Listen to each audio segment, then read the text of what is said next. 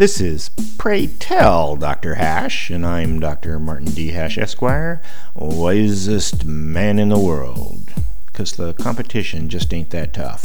And these are things I wish someone had told me.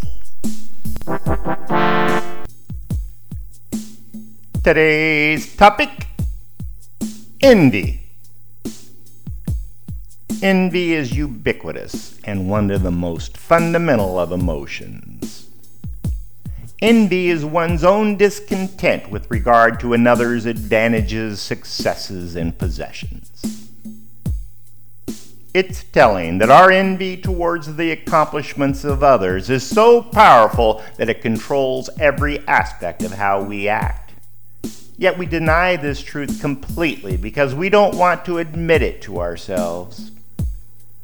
In fact, envy is so primitive that unless you maintain your awareness that it's there, you may not recognize that it's affecting your objectivity. Envy is universal because it's actually hardwired into our physiology.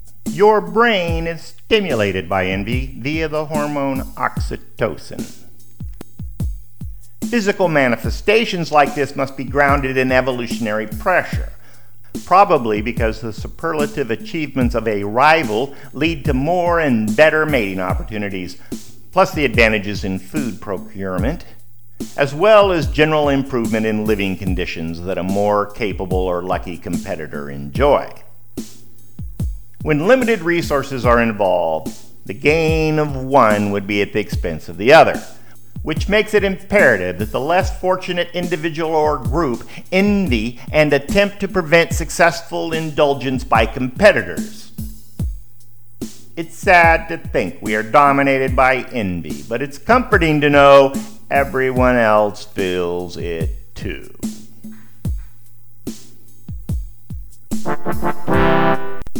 For more, see my website at martinhash.com.